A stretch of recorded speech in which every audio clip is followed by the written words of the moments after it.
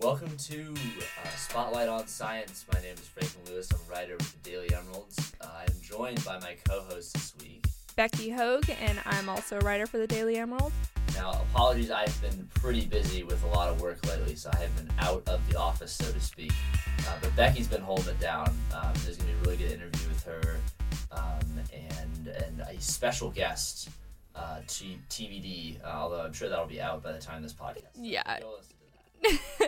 It's Renee Dobre, and she was one of the speakers for the TEDxU Oregon. And she talks about the practical implications of 3D printing. And we have one story today that kind of goes into this article, or into that train of thought. We're doing great stuff, great content on the Emeralds, besides just the science stuff too. So we have a ton. We've been kind of away from the booth, so obviously a ton of stuff. As of course the week we're away, all this stuff happens. So, yeah, seriously. We're kind of do like quick hitters on a lot of the big topics. I think obviously there's the black hole photo that everyone's freaked out over.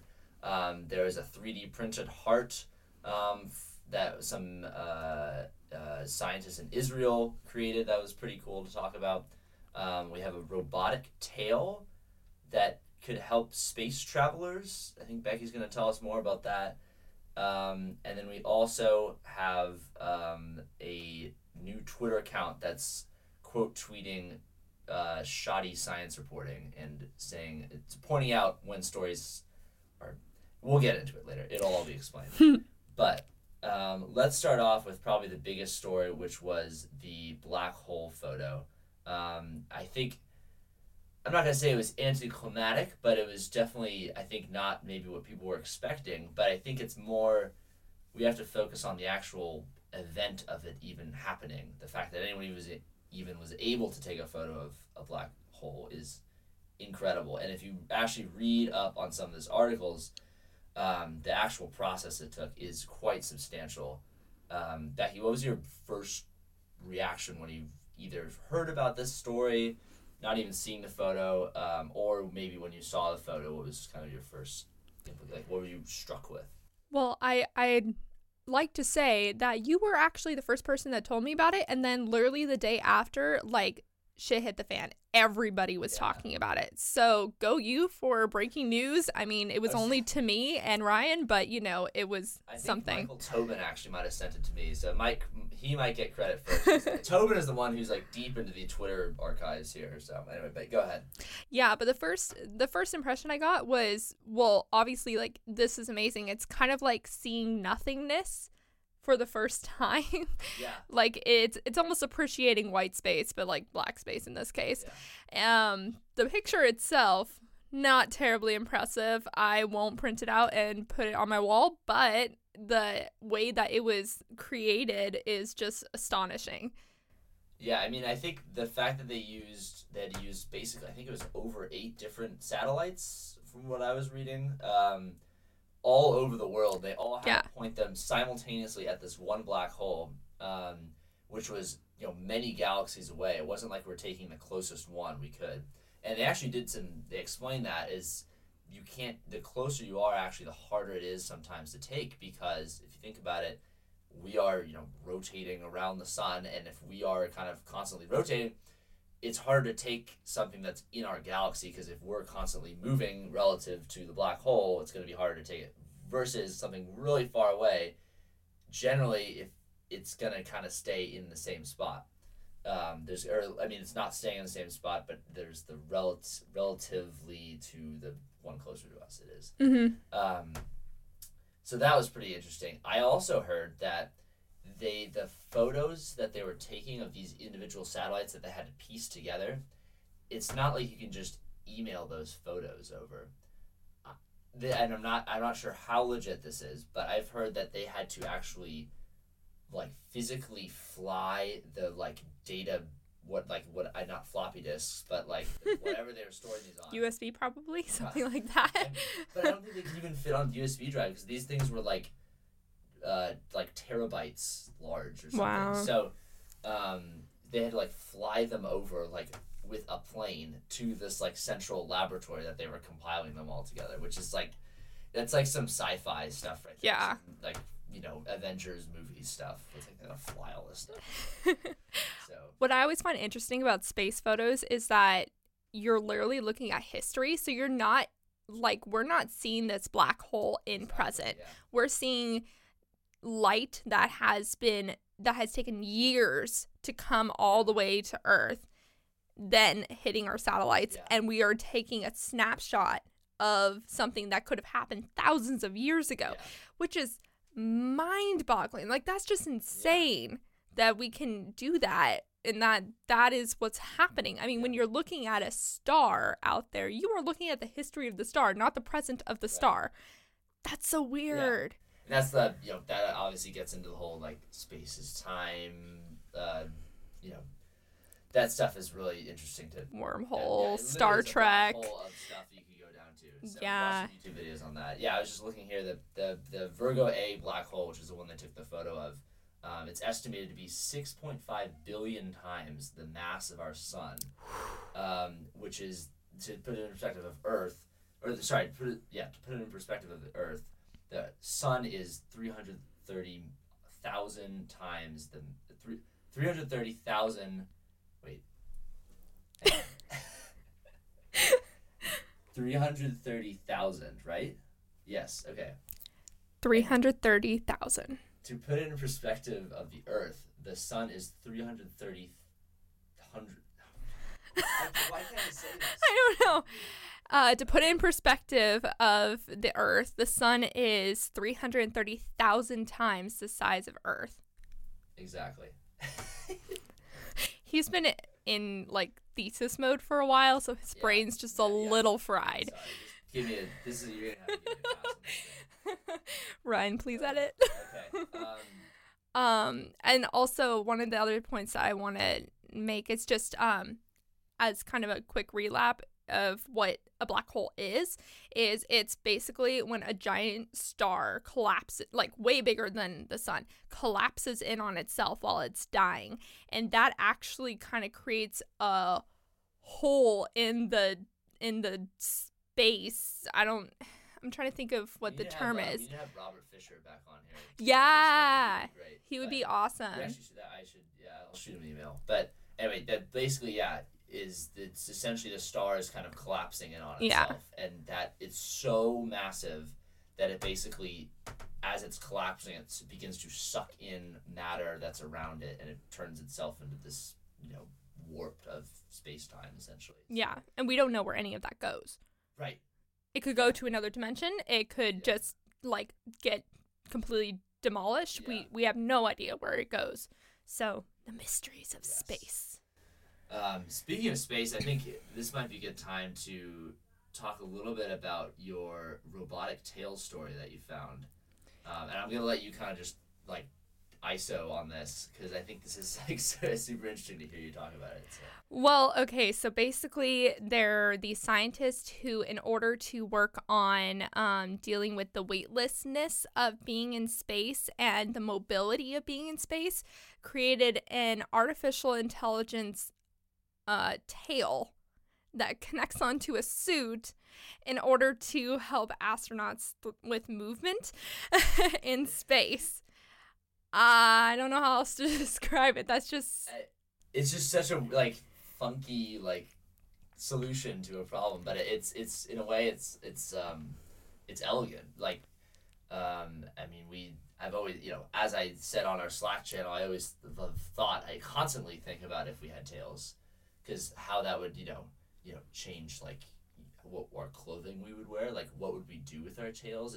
Or would tails be kind of like an accessory item where you could, like, you know, put stuff on them? Like, I don't know. Wouldn't it be fun to have, like, a little tail you could just have, like, you know, throw it around, like, a little extra stability in the morning? Like, I'm thinking, you know, kind of a little sleepy, and you can just kind of, you know, get your tail a little bit up or whatever. You'll have to ask cats how it is. Yeah. Well, you're making the assumption that's kind of like a monkey tail, because monkeys can actually, like, do stuff with their tails. Right. Cats really can't. No, you know, it's more. Yeah, I mean, I wonder. I mean, what the purpose of a cat's tail is essentially what, to, like, kind of spray their, like, pheromones around a bit, right? I mean, there's not much like I've never heard any research about like what their tail is specifically for, because it's obviously not using it to climb. So we need another expert in on that. It helps, I think, with well, I know when they're falling, like the tail helps them turn around. Maybe, like stability when they're trying to run down their prey or something. But. Yeah. But anyways, we're getting off track. We will link the article below if you want to learn more about the space tail. Get it with TALE or TAIL? Oh. The tail of the tail. The tail of the tail. Another story we found that was going around news lately, especially as of today when we're recording this on Wednesday, is there's a 3D printed heart. It's really the first of its kind by some scientists. It's a miniature heart, so don't go crazy yet, because it's not like you could put this into a person yet. You probably couldn't even put this to a mouse yet. No, you can put it. It's the size of a rabbit. Size of a rabbit. A rabbit's heart. Like, rabbit's heart, not a rabbit. Right. But it's not like, I don't think, from my interpretation of hearing about this, I don't think they could use it in an organism yet. It's like they got the cells to beat. They have veins in it, but I think they have to figure out how to then like integrate that into, because there's all the antibodies, they have to make sure those match. It's just like another organ transplant. Well, actually no. So the way that they did it is they actually used the organisms like blood and their DNA, so it actually is a biological match to the organism. So the antibodies won't reject that organ if it's transplanted. And they said that in the next year, or no, I think in a month or two, they're going to actually try to put it in the organism because, really? Okay. Yeah, because, right. They said that they needed to wait a little longer for the cells to fully mature, and then it actually will be able to work. Yeah, which really would be exciting. crazy. And I think too, we could have some people from the Knight campus come back and talk about that, because that's obviously right up their alley in terms of regenerating tissue and 3D printing tissue. There's some really fascinating stuff that goes along with that. And again, it's kind of one of those like unknown frontiers. It's like, well, if you look at it, like the potential is almost endless. But I think some people are skeptical, because it's kind of like the stem cell debate that kind of happened a few years ago when people like kind of first really figured out stem cells and went, wow, these cells, you can make them do anything. This is endless. We're going to cure all these diseases. And it turns out like, well, there's actually a lot of stuff that goes into stem cells, and there's a lot of different factors you have to do to, differentiate them. And it's really not that easy to just kind of cure all these things. They're not like a silver bullet. But 3D printing is kind of in that same stage where it's like, well, if we're able to like print these organs and you can just like churn them out, like you could just have, you wouldn't, the whole like organ transplant thing would be a thing of the past. So yeah, it's really exciting to see. And again, this is kind of like the first step, obviously. So, a lot of science is either like creating the first thing and then just perfecting it over time to a point that's actually applicable to like the rest of the public. So like the first computers, for example, were the size of this podcast studio, and then the innovation is just making it smaller and smaller and smaller while keeping its the same robusticity of it. So yeah, I think it's really interesting that they chose to do the heart. I'm wondering if it's because other organs have already been like kind of grown in the lab and stuff, so heart would be kind of different. But heart is like one of the most difficult organs that they could have chosen to do. Yeah. So that kind of gives me hope that it is something that could really change the industry, and also that instead of having to worry about changing people's abilities or anything like that, it's really just a new method of transplantation that has less side effects potentially, because it's created by the human themselves. Like it's created through their personalized cells. So, but I don't know, I just thought that was really cool. Yeah, it really is. Yeah. I think the other thing with the heart too, which maybe they were thinking about, is that it actually, the heart has like electrical signals going to it, and that's what keeps its your heartbeat going. Essentially, is these kind of electrical signals. So maybe that was kind of their advantage. They could say, oh, we could kind of just like once we have the thing, we could just kind of jumpstart it in a way, versus like other organs that are kind of they're just kind of growing in general. Like if maybe I guess you don't need like an electrical like jump start, but how'd you ever know to like kind of turn on an organ or something? So, yeah, I don't know. Anyway, it's a really fascinating topic, and it's really it's gonna be really exciting to see where this ends up. How are we doing on time, by the way? It has been 16 minutes. Oh, okay. Yeah. This will be good. So. What is the other one? I think we had most of this already. Oh, I had the Twitter account thing I could do a little bit on.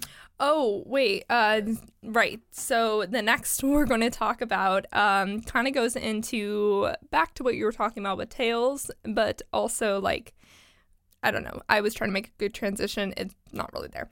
But transitions are overrated. Just, okay. It's the next topic. The next cool science adventure that occurred when Frankie was busy. Her bones were discovered on an island in the Philippines, and it actually could be a new human species. And this was super interesting because, I mean, for one, that would change completely, like, everything a little bit, mostly, and not completely. Well, okay, so basically what they found is they found this kind of smaller version of a humanoid, I guess you could say. It was obviously before we are the way we are now, so a developmental stage that was small and seemed like it would be good for like climbing trees or something like that. But it definitely had like different parts that were more advanced. So that's how they came to the conclusion that it would be something that is actually part of the human evolution. Because what were some of the things that were advanced? I think like the teeth were more advanced. It's been a while since I read this. Well, I don't know as the specifics again of the actual bones they found and how they were able to determine that it was a new species. I do know though that it's they found it in a place that's very similar to where they found the last kind of what they nicknamed the Hobbit, which was Homo florensis. That's pronunciation 101 right there.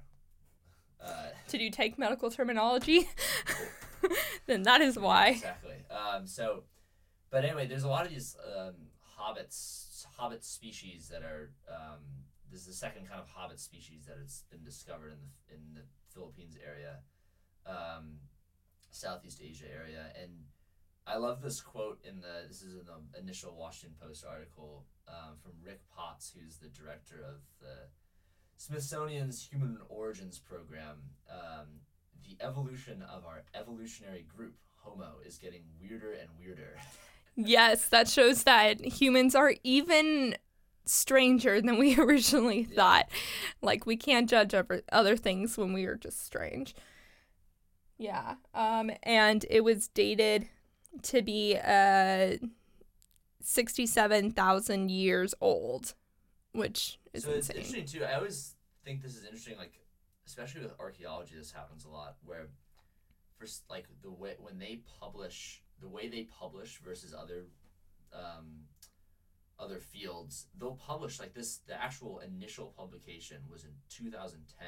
They published a description of this foot bone, and they knew it was the oldest human remain, but they didn't really know the full extent of what they had found, essentially.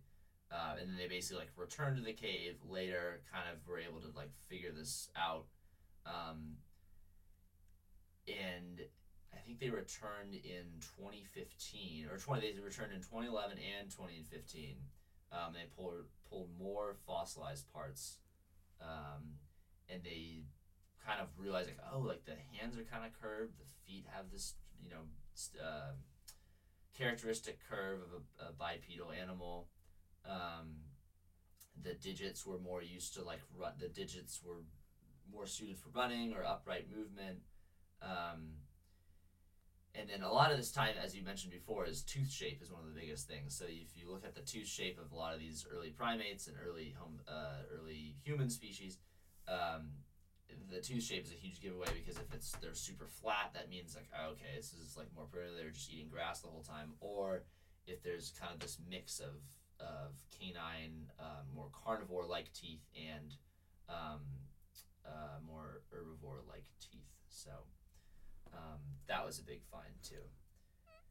Yeah, and also another reason why they wait so long to really make this open to the public is because if you find something like this out as an architecture, if you find if you find this thing out as an archaeologist, you are making your career. That's it. Like, that is it. There is no going back. But if you're wrong, you are breaking your career. Like, this is a really big deal. So they had to make sure, like really sure, that they were right on this before they went to the public with it.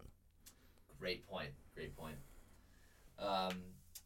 Well, I think it now might be time for Shits and Giggles segment. I think we're ready. Okay.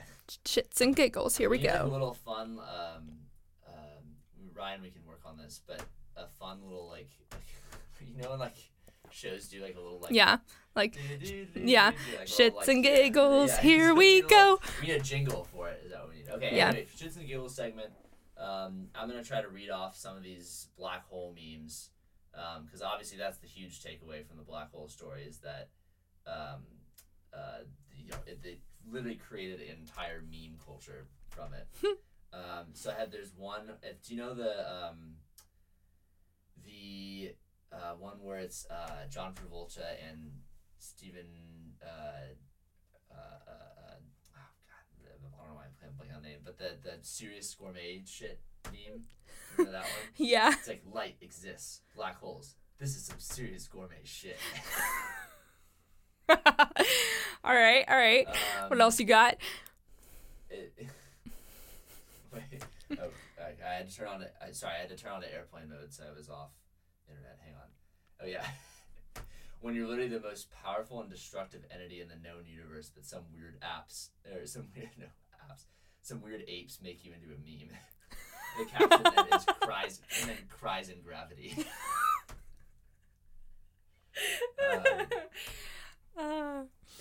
Insta-teens after pulling up the black hole image as their story. I'm something of a scientist myself. Like, dude, those people who did the, they, like, put, the, like, the... Oh, Pikachu, yeah. Like, they put, then, like, the black hole in, like, the Pikachu face, and it kind of looks like him. It's like, I don't give off visible light. You literally can't take pictures of me. Like, some intelligent thing on a rock does it anyway. Black holes. Oh, what? Anyway, that was a few. Go look them up. There's a whole hashtag on Instagram. They're hilarious. If you need breaks from your midterms, this is the way to do it. There's also, I don't know if you saw the girl with the, I actually don't understand this. Maybe you can explain this. The girl who, like, sips the Starbucks, like, tea thing and then does, like, the, like, thing on her phone. Have you seen that? No. Maybe I'm too deep into... Maybe I should get off Instagram for a bit. I think I'm not basic enough to know this. I mean, my name is Becky, so I understand, but... Yeah, I don't want to go down that... that would be a freaking wormhole. Yeah. Anyway, there's one of the girl with the Starbucks tea, and then, like, as her mouth opens, it's just, like, the black hole that sucks everything in. Anyway, they're really funny. So great job, Internet. Internet remains undefeated, is the moral of the story. And Internet is also Frankie's, like, metaphorical black hole. Well, I think that's all the time we have. I have a thesis meeting I have to get to. Becky has, I'm sure, some crazy, fish, or maybe some, like, what? Journalism. I was just thinking, like, biology. I have work at the Journalism Communications Center. Yeah. That's not as exciting as some, like, No, I'm writing a staff profile. Oh, wow.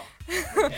Hold your horses Yeah, close. but I will say that I am currently sipping on some Jamba, and I am doing so in a reusable cup, which you can find at the Student Sustainability Center. No, they are not funding me. I just think that this is really cool. They also have... If they wanted to cut a check, absolutely. Yeah, I'm sure they have the funds for that.